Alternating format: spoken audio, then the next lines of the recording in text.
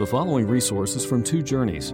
Two Journeys exists to help Christians make progress in the two journeys of the Christian life, the internal journey of sanctification and the external journey of gospel advancement. We do this by exporting biblical teaching for the good of Christ's church and for the glory of God. Please visit twojourneys.org for more resources. Most famous miraculous signs in the Old Testament was the burning bush. As Moses was tending his father-in-law Jethro's sheep, and he saw this amazing sight that broke all the laws of physics, how this bush was burning but not consumed. Well, I want you to imagine a similar scenario in which you are hiking out west. Let's say you're out in the Rockies and you're hiking up a steep mountain and you're going through the woods and you're getting tired, it's hot, and suddenly you hear a rushing mountain stream, vigorous rushing mountain stream. And so you make your way through the woods to the stream, only when you get there, you see something it defies all the laws of nature, all the laws of physics. The stream's going up the mountain. What would you think? What would you think if you stood there? You'd be like, I don't know if I would drink from it. I would be so stupefied. I'd be like, is it water? Is it healthy? What could I do? What should I do? I'd just stand there in amazement. Isaiah chapter 2, verse 2 gives a prophecy of the success of the gospel in that kind of an image. In Isaiah 2:2, it says, in the last days, the mountain of the Lord's temple will be established as chief among the mountains. It'll be raised above the hills, and all the nations will stream to it. And many peoples will say in that day, come, let us go up to the mountain of the Lord, to the house of the God of Jacob. He will teach us his ways and show us his laws. We will walk in the light of his laws. The law will go out from Zion, the word of the Lord from Jerusalem, and all the nations will see it. And they will beat their swords into plowshares and their spears into pruning hooks. And they will not learn war anymore. Come, O house of Jacob, let us walk in the light of the Lord.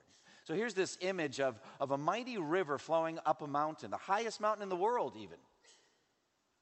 How would we explain it? Well, it has to do, I think, with the success of the gospel to the ends of the earth as people come to faith in Christ and they make spiritual pilgrimages to Christ. Spiritual pilgrimages. They don't need to physically go anywhere. And the idea of water rushing up a steep mountain defies all the laws of physics. It's not a natural streaming. It's a supernatural streaming. It can only be affected by supernatural forces on the people that are making the pilgrimage. Nothing but a supernatural force will cause them to leave their old way of thinking, to leave their old way of worshiping, their old value system, and make a pilgrimage to Christ, to come to Christ. Now, for me, I love those stories. I love hearing the stories of how brothers and sisters in Christ from all over the world came to faith in Jesus.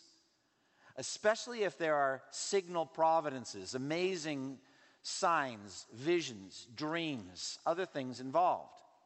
A few weeks ago, we gave you in an insert a week of prayer, a guide from the IMB. And there was a story in there of a woman given the name Dilara from Central Asia. We're not told her country, we're not told her real name. But we are told the circumstances of her, a Muslim woman, coming to faith in Christ. She had a dream. And in that dream, she saw a structure she'd never seen before, and three men there in front of that structure who she didn't know. But in the dream, she knew one person, Jesus. And Jesus lifted her up in her dream out of her bed, set her on her feet, and invited her to come to this building. And then she woke up. Within the next week, she was in a certain part of the city, and there she saw the building, and it was a church.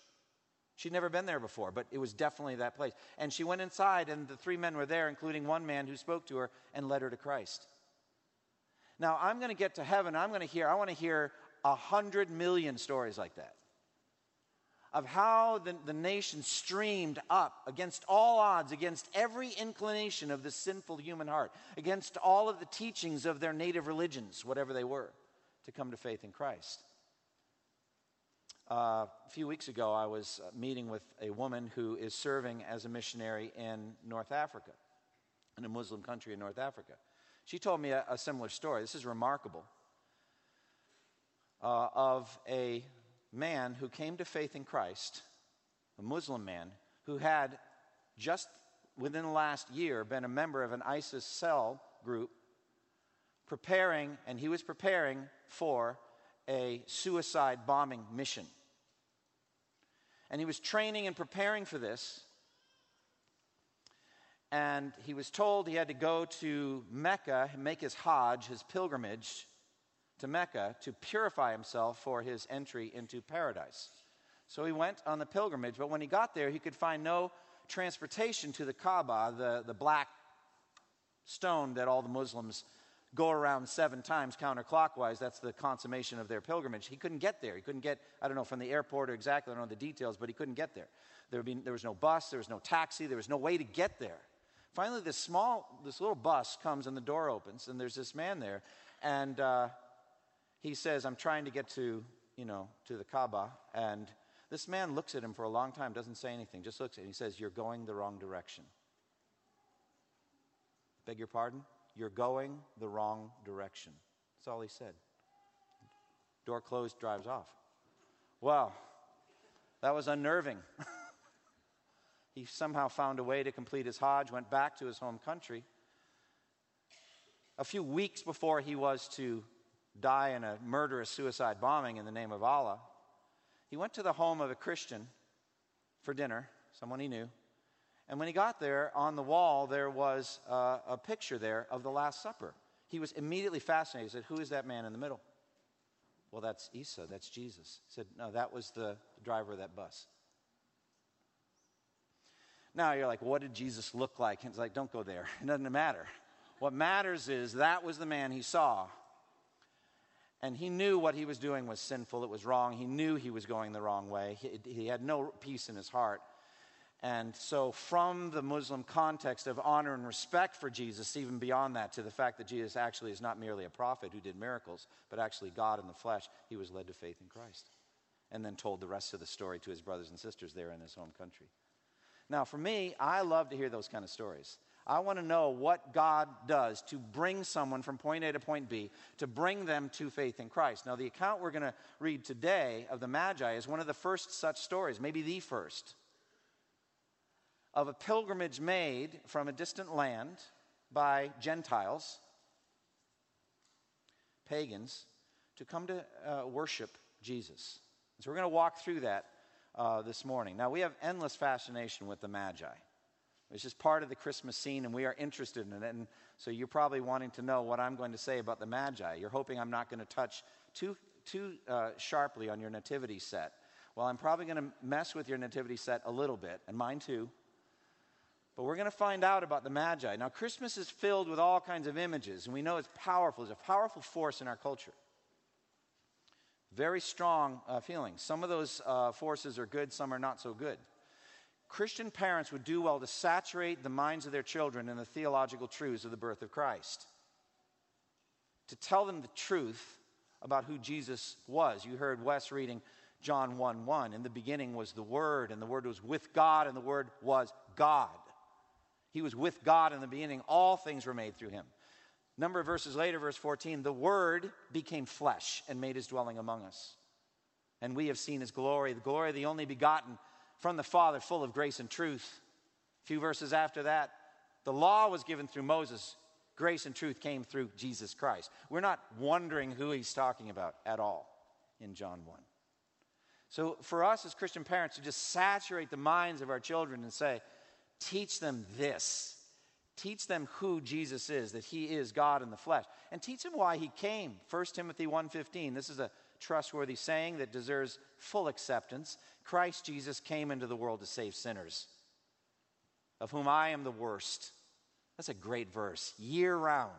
Cherish that verse. Christ Jesus came into the world to save sinners, of whom I am the worst. If you ever feel like the worst sinner, that's your verse. That's why he came. Now, the biblical images of Christ are powerful enough to consume our imaginations and our minds the rest of our lives. We don't need all of the other myths and legends. Luke 1, 30 through 33, which we looked at last week a little bit, where the angel Gabriel said, "Do not be afraid, Mary. You have found favor or grace with God.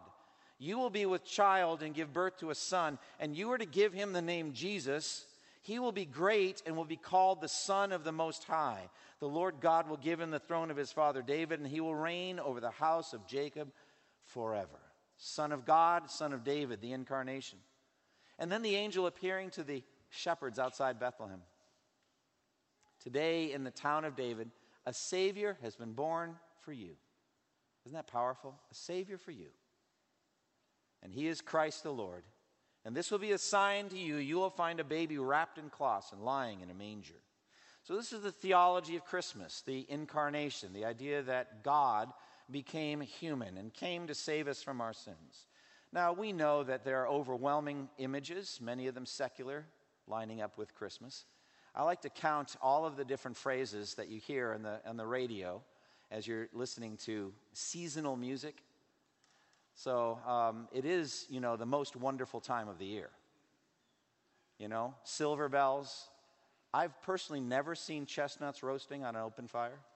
I don't know what happens. I would picture they would explode, but I don't know. And then you've got the other weird things that entered somewhere around when I was a little kid, like the Grinch and, the Snow Queen and the elves and all that sort of stuff that come in with those TV programs that come in every year. Then you've got Ebenezer Scrooge and the three ghosts, past, present, and future. Saw recently a movie, The Man Who Invented Christmas. Some of you have seen that, about Dickens and the circumstances of him writing the Christmas Carol. And it is just striking how unimportant Christmas was in Victorian England back before that time. But it was really Queen Victoria and Prince Albert and then Dickens in this story that made it huge. So just all of these images. And then there are other threads that are theological. Like the hymn we just sang, "Hark the Herald Angels Sing." It's the most theologically rich Christmas carol we ever sing. Christ by highest heaven adored, Christ the everlasting Lord. Late in time, behold him come, offspring of a virgin's womb. Veiled in flesh, the Godhead see. Hail the incarnate deity. Incarnate deity. Pleased as man with men to dwell, Jesus our Emmanuel. What you may not realize is Charles Wesley wrote maybe dozens of verses to that, and those were the best. The four that we know are the best. Wes chose a few extra. Where did you find those? You have to ask him, where did he find them? About the second Adam. That was amazing. But I know that Charles Wesley wrote more than made it in the hymnal. Very rich and powerful. And so we should saturate ourselves in it. Now, when we come to the Magi, there are lots of misconceptions. So here I have to go there. I have to talk about the nativity sets. So there we see, Joseph, Mary, baby Jesus, the shepherds. That's all good. A barn, maybe. Might have been in a cave, but barn. Manger, fine. And then there they are. The three kings. All right? And they're in rich kingly robes. And they've all got different ornate boxes and they're offering. I've got it too. I set it out every year without any pangs of conscience at all. Now, honestly, the number of the Magi is unclear. Because they gave 3 gifts, we think there are 3 of them. We don't know.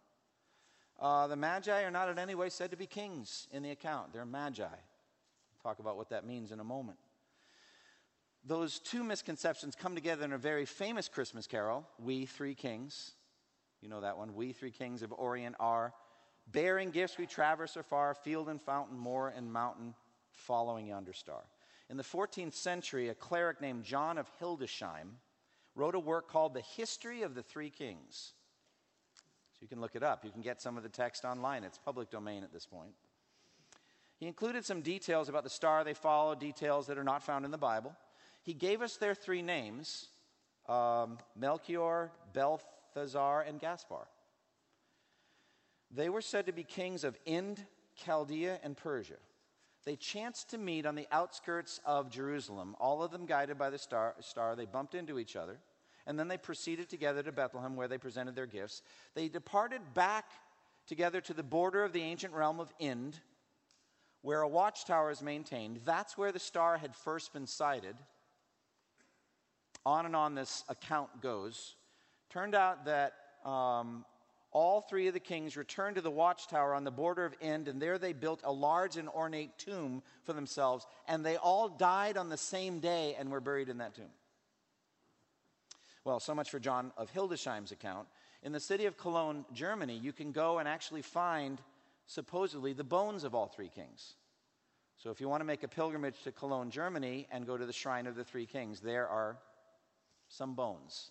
I don't know whose bones they are, but there are some bones there. But today I think it's better for us to walk through the biblical account and see what Matthew tells us and what timeless lessons we can take from this beautiful narrative. So let's begin at verse 1 of chapter 2 of Matthew.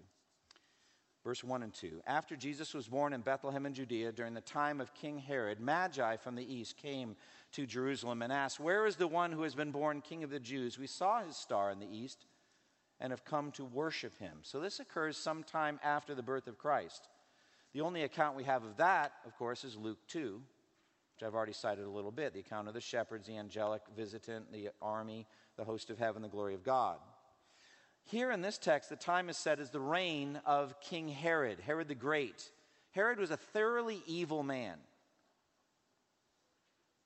He was paranoid, he was insecure, very powerful.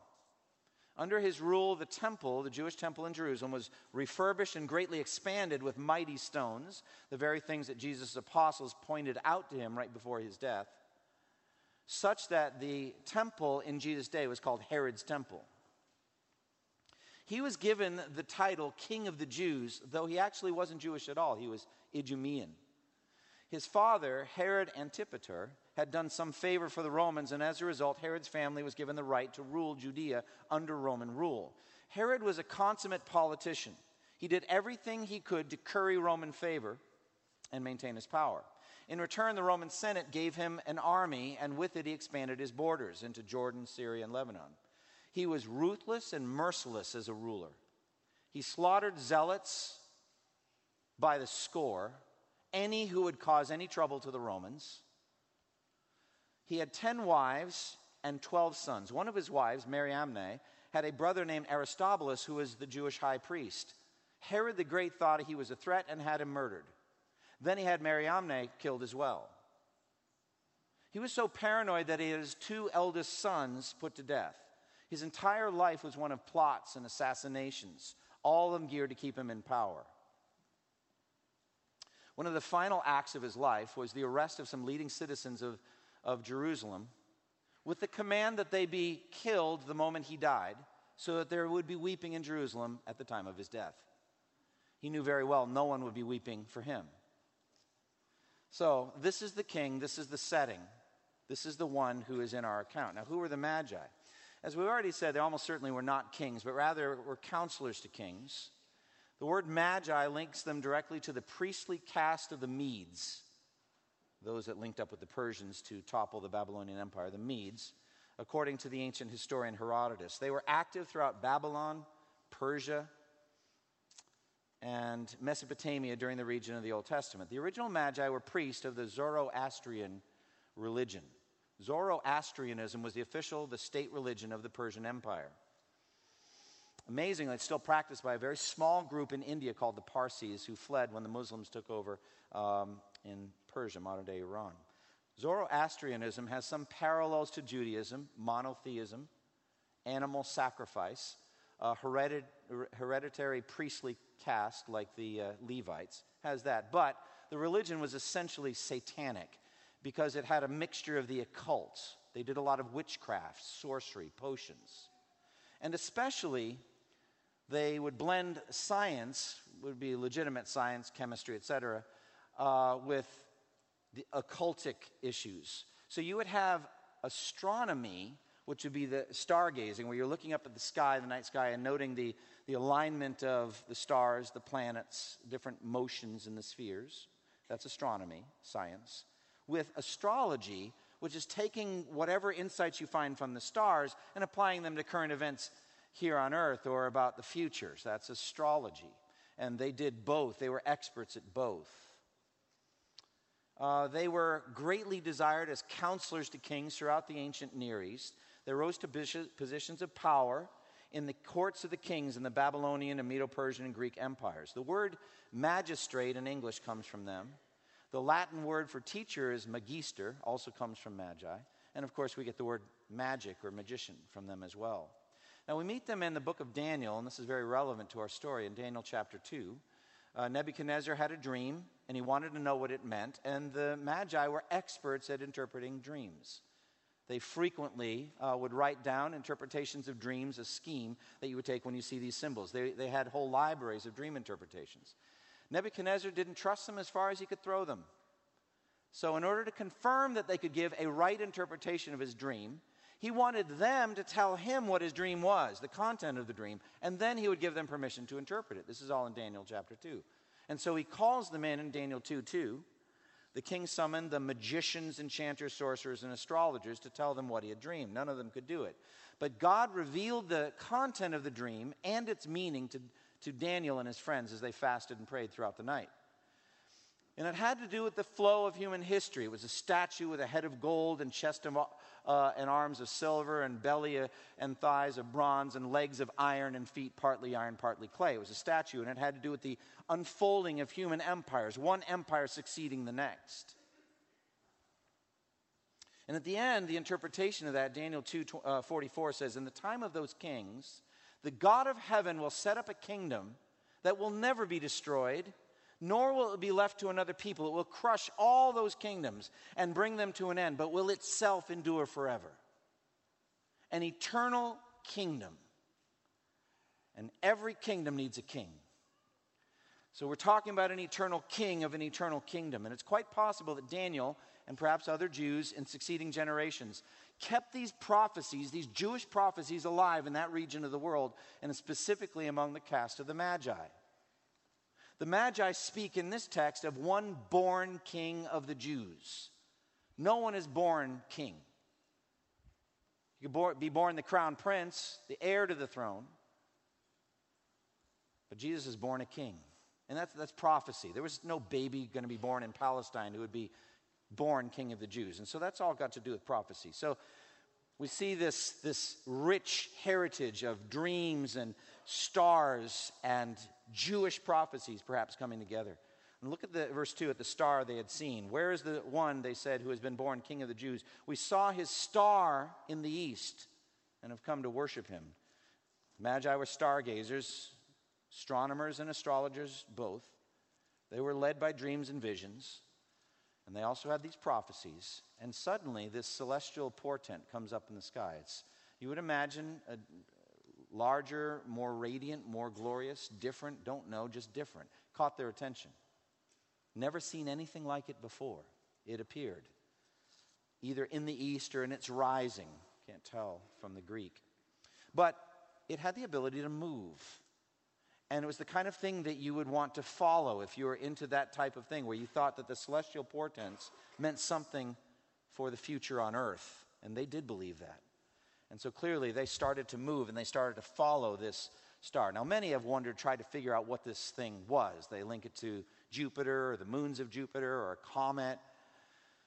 I don't think any of those explains actually what the star did. Its ability to move, to lead people to, it wasn't moving rapidly like a shooting star. It was just, the journey would have taken a long time, weeks. And it had the ability to stop over a specific place in Bethlehem and identify where the baby Jesus was. If you look at verse 9, it says, "The star they had seen in the east went ahead of them until it stopped over the place where the child was." All I can do is speculate. I can imagine it was an angel or something they're sometimes likened to stars, or just an inanimate light that had these attributes similar to, let's say, the pillar of fire that led the Jews out of bondage in Egypt. A light that would go at night and lead them on and identify a specific house where the baby was.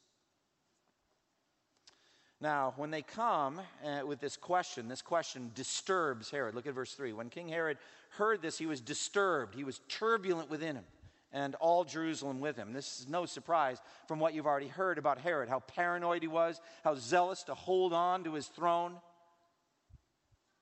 What would it profit a man to gain the whole world and lose his soul? Willingness to give up. Whoever finds his life will lose it, but whoever loses his life for my sake will find it. If he said, let him have my throne, I want to worship him, everything would have been different. But that wasn't his nature. And specifically the phrase, where is the one born King of the Jews? That was his title. He was jealous for it, so he was shaken deeply, and he shakes Jerusalem with him. Don't know what that means, but we can imagine. So he calls in the scholars in verses 4 through 6 to ask a biblical question. When he had called together all the people's chief priests and teachers of the law, he asked them where the Christ was to be born. In Bethlehem in Judea, they replied, for this is what the prophet has written.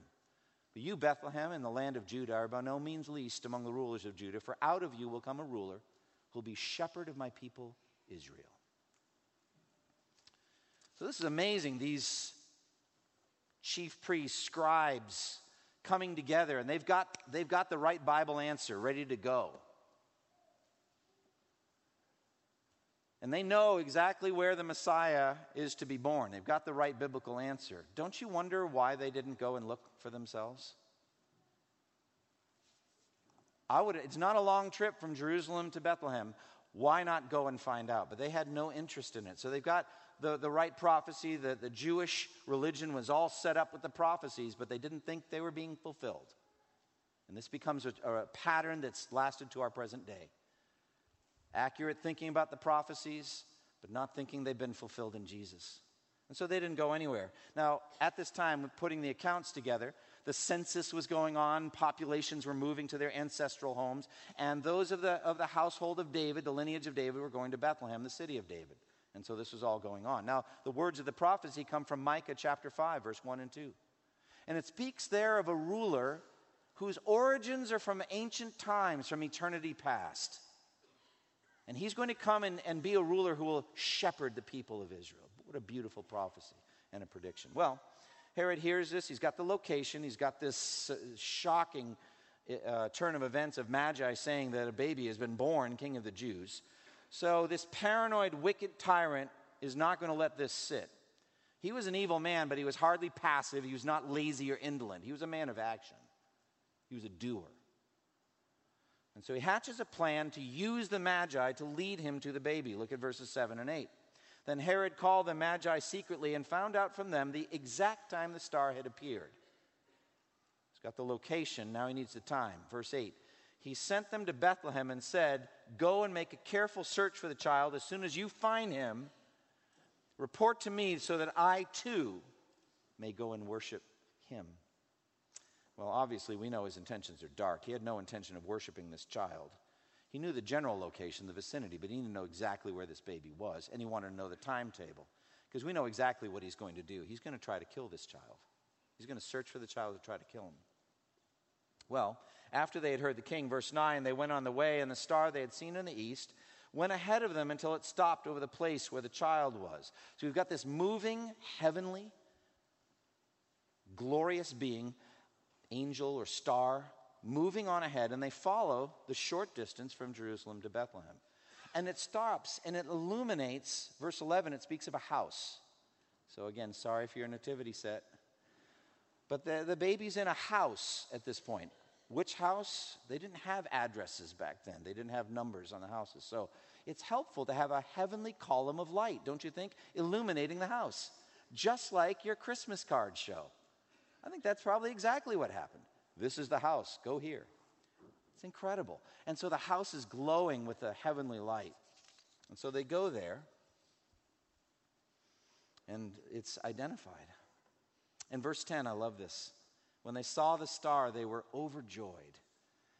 Oh, how I love meditating on that. The purpose of all of this is your joy in the glory of God. That's what's going on here. That you would be redeemed out of dark, idolatrous, wicked thoughts to find joy in the glory, the radiant glory of Almighty God. Salvation. The joy of salvation. That's what we've got here in verse 10. That's the whole reason for Jesus coming. As it says in Luke 2, 10 and 11, the angel said to them, do not be afraid. I bring you good news of great joy that will be for all the people. Today in the town of David, a Savior has been born to you. He is Christ the Lord.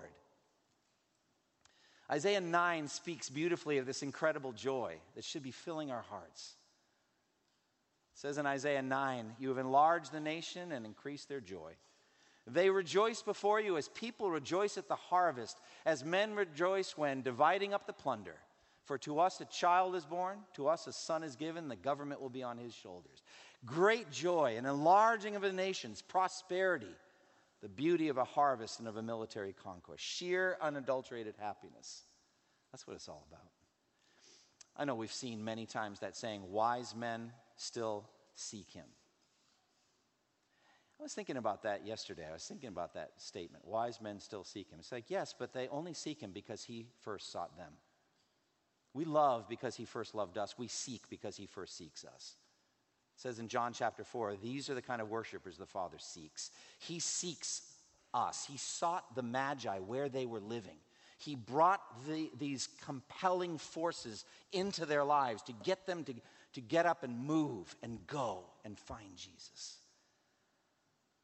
So the real wisdom to seek Jesus comes from God ultimately, from him first. And so they sought him and they found him. They found him at joy, overwhelming joy. But what I find so amazing is how little they know about Jesus and his mission at that point. I think they're just happy at coming to the end of their journey. They found the baby. They saw the king who has been born King of the Jews. But the joy is infinitely greater for them now. They bowed down and worshiped this baby based on a very small amount of information. We know more now, don't we? We know all of the reasons why Jesus came, at least those recorded in Scripture. We know what he came to do. And so how much greater should our joy be? I was praying this morning as I was preparing to preach. I was like, oh God, just give me the ability to communicate the words of Scripture in such a way that God's people, my brothers and sisters, would feel the joy they should feel. You should have a foretaste of joy that cuts through all of the materialism, all of the busyness, and all of the cares and griefs that are attendant to 12 months a year of sickness and death and sorrow and sin. Just let all of those things slip off you. Someday, if you're a Christian, someday they're all going to slip off you. You're going to leave them behind like Elijah left his cloak behind you. You're going to just be ascended up into heaven and you're going to be free. And you're going to celebrate. And you're going to be learning Jesus up in heaven. These Magi knew very little about this baby and what he had come to do, but they were still filled with joy. Verse 10, when they saw the star, they were overjoyed. And then they bowed down, verse 11, on coming to the house, they saw the child with his mother Mary, and they bowed down and worshiped him. This worship is the point of our salvation.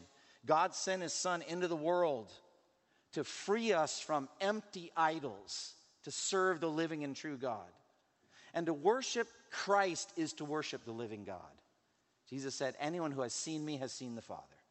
So we can say anyone who worships Christ through him worships the Father. And so they're worshiping. And then they opened their treasures and presented him with gifts of gold and of incense and of myrrh. These gifts represent sacrificial worship. They're costly to the Magi and therefore acceptable to God. Practically, it could be that Joseph sold them and used them to pay for their time in Egypt. Joseph and Mary were not wealthy. Then the Magi were warned in another dream in verse 12 not to go back to Herod, and they returned to their country by another route. Now we know the tragic epilogue, the rest of the chapter. God warns Joseph in a dream to get up and take the child and his mother. And he got up during the night and fled for their lives to Egypt. So could be fulfilled the prophecy, out of Egypt I called my son. But then Herod, realizing he had been outwitted by the Magi, was enraged and sent soldiers to Bethlehem and to its vicinity to kill all the boy babies that were 2 years old and under, in accordance with the time he had learned from the Magi. A terrible tragedy, fulfilling the words of Jeremiah the prophet. A voice is heard of lamentation, weeping, great mourning. Rachel weeping for her children, refusing to be comforted because they are no more. So isn't it amazing how we go from incredible joy in verse 10, exceeding joy, to incredible lamentation by the end of the chapter? Jesus was a man of sorrows and familiar suffering. He had to wade down into our misery and our sorrow and sin and death and bring us up out into lasting joy. All right, that's the account. Let's just look at some timeless lessons by way of application. First of all, the Magi represent first fruits from the Gentile nations. God has a saving intention to every tribe and language and people and nation. And instead of them coming to the promised land, the old covenant was a come and see type of religion, where the Queen of Sheba came from the ends of the earth to see Solomon's wisdom and glory. The new covenant is a go and tell kind of religion, where from Jerusalem through Judea and Samaria to the ends of the earth, the message goes out. And so the Magi are first fruits of that. In Matthew 8:11, it says, I say to you, many will come from the east and the west and will take their places at the feast with Abraham, Isaac, and Jacob in the kingdom of heaven. Psalm 22 predicted it. 27 through 29, it says, all the ends of the earth will remember and turn to the Lord, and all the families of the nations will bow down before him. For dominion belongs to the Lord, and he rules over the nations. All the rich of the earth will feast and worship. All who go down to the dust will kneel before him. Those who cannot keep themselves alive, they're going to bow down before him and worship him. Psalm 22. Isaiah 66. Almost at the very end of that incredible prophecy, verse 19, it says, I will set a sign among them, and I will send some of those who survive to the nations, to Tarshish, to the Libyans and Lydians, famous as archers, to Tubal and Greece, and to the distant islands that have not heard of my fame or seen my glory. And they will proclaim my glory among the nations. That's missions. And so God overruled the false religion of the Magi and compelled them physically to go. But now, no one needs to go anywhere. Jesus said to the Samaritan woman, you don't need to make any pilgrimages anymore, neither on this mountain nor in Jerusalem. God is spirit, and you can worship him anywhere you want. We have to go and tell. That's all about missions. Jesus said in Luke 24, after his resurrection, this is what is written, the Christ would suffer and rise from the dead, and repentance and forgiveness of sins will be preached in his name to all nations, beginning at Jerusalem. So the Magi were the first fruits from the Gentiles. Secondly, the star represents supernatural testimony to God, to Christ. God crafted the heavens and made a normal communication of his glory in the stars and the planets and the sun, the moon. And the heavens are telling the glory of God, it says in Psalm 19. Day and night they display knowledge. Day after day. There's no language where their speech is not heard. So that's natural theology. That's the communication of the existence of a great God. But then there is one night for the Magi, supernatural, unearthly testimony. Supernatural inbreaking to the natural order that led them to change their lives and their way of thinking, their way of worship. And that represents the supernatural communication that is in the Scripture. And we are given the Word of God to know who Jesus is and what he came to do, how he was born of a virgin, how he was incarnate God, how he lived a sinless life and did all these signs and wonders and miracles, and how he died on the cross and rose from the dead, and how if you believe in him, if you put your trust in him, all your sins will be forgiven. That's supernatural, and the two come together. Thirdly, dreams, unusual guidance. I began the sermon with a couple of illustrations of this.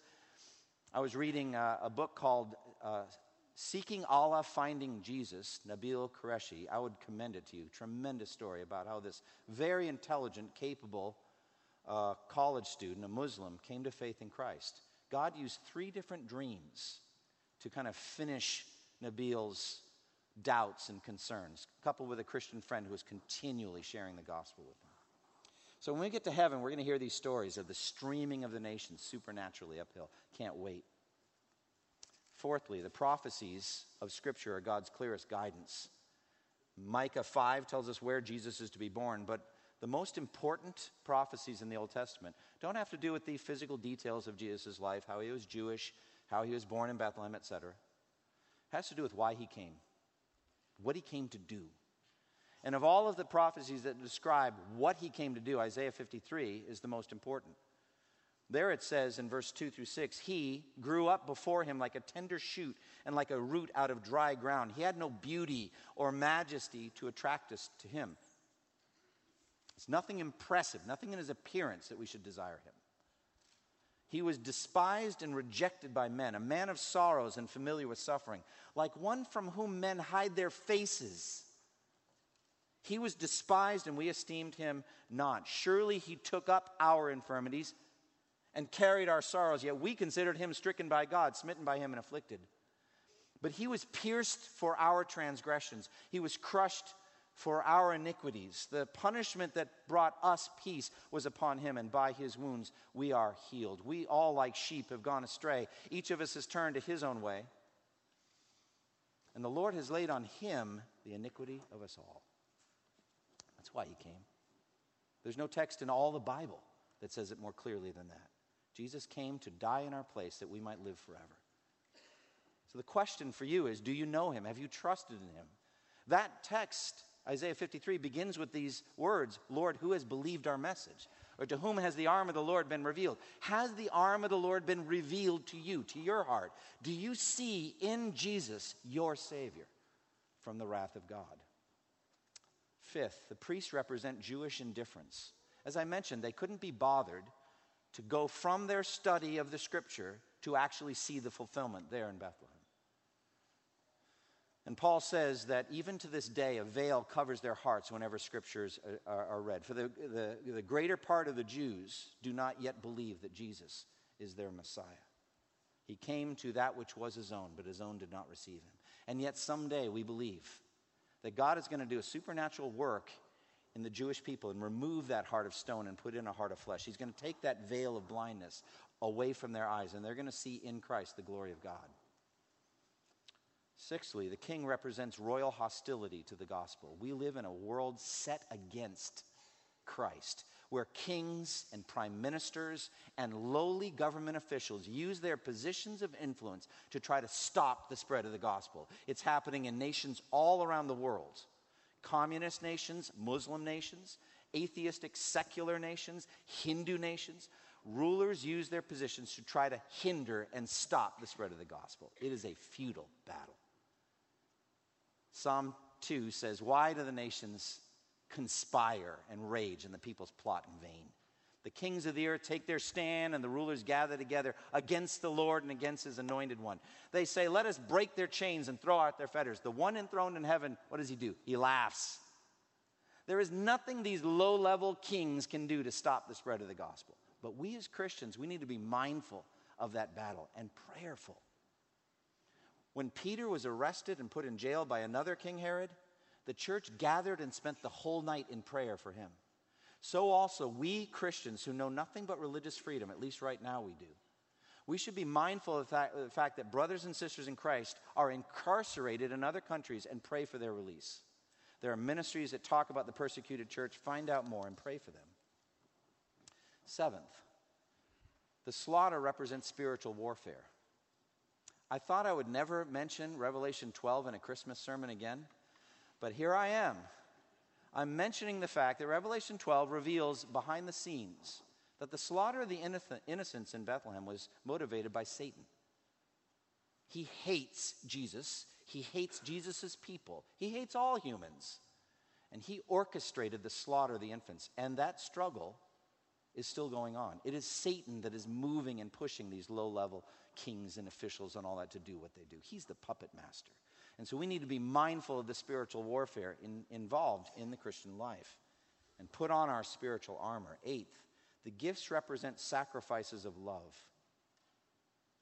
Psalm 72, 8 through 11 says, he will rule from sea to sea and from the river to the ends of the earth.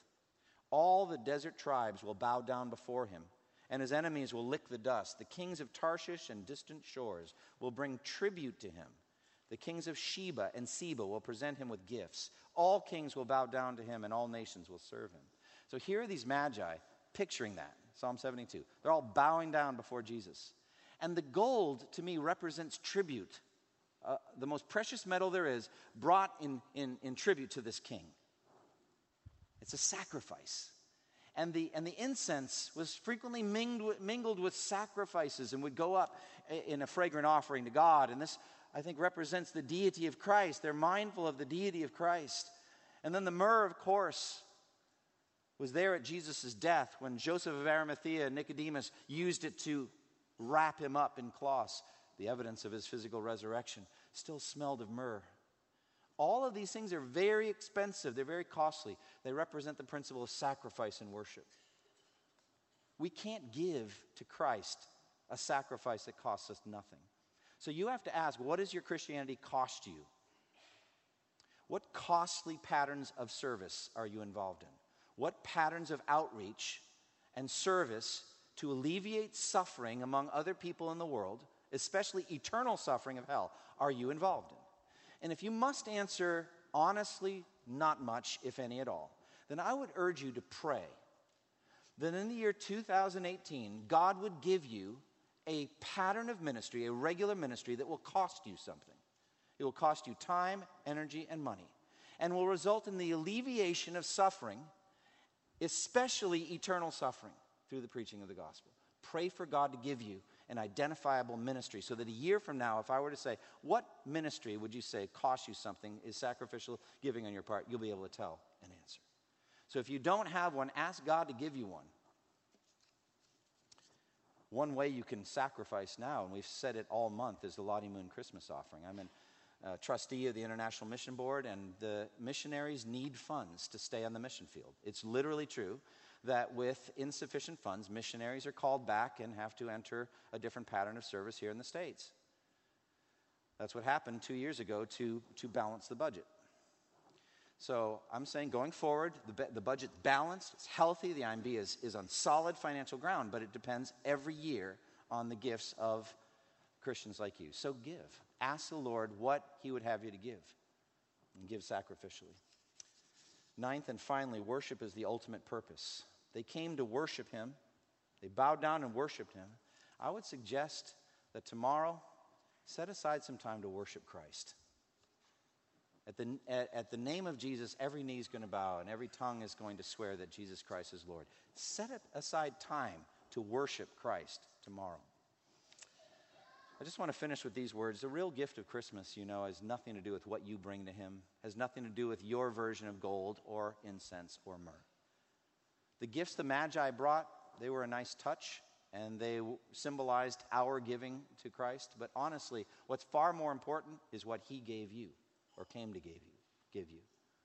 The Son of Man came not to be served, but to serve, and to give his life as a ransom for many. And out of Jesus' death flows every gift you'll ever need. Full forgiveness of sins. By the shedding of his blood, all your sins are forgiven. Adoption as sons and daughters of the living God. A guaranteed place at the banqueting table with Christ in the new heaven, new earth. Every spiritual blessing in the heavenly realms in Christ Jesus. A lifetime of good works that he wants you to do. And then a resurrection body just like his that will shine like the sun in the kingdom of your Father. That's what he came to give. Far more important than any gift you could ever give to him. Close with me in prayer. Lord, thank you for the time we've had to celebrate with great joy the truth of Christ being born, the truth of Christ, God incarnate, walking amongst us, the truth of Christ dying in our place on the cross, the truth of his physical resurrection from the dead, his ascension to the right hand of God. Oh God, I pray that you would now fill each of my brothers and sisters in Christ with a sense of supernatural joy, that despite anything they may be going through right now in their lives, that they feel a foretaste, through the Holy Spirit, a foretaste of their heavenly inheritance, which is joy in Christ. And Lord, I finally pray for those that walked in here as yet unconverted. Speak to them, speak to their hearts. Let them know, Lord Jesus, that you are a tender-hearted and a merciful Savior, and that you can and you will save them of sins if they will simply call on the name of the Lord. In Jesus' name I pray.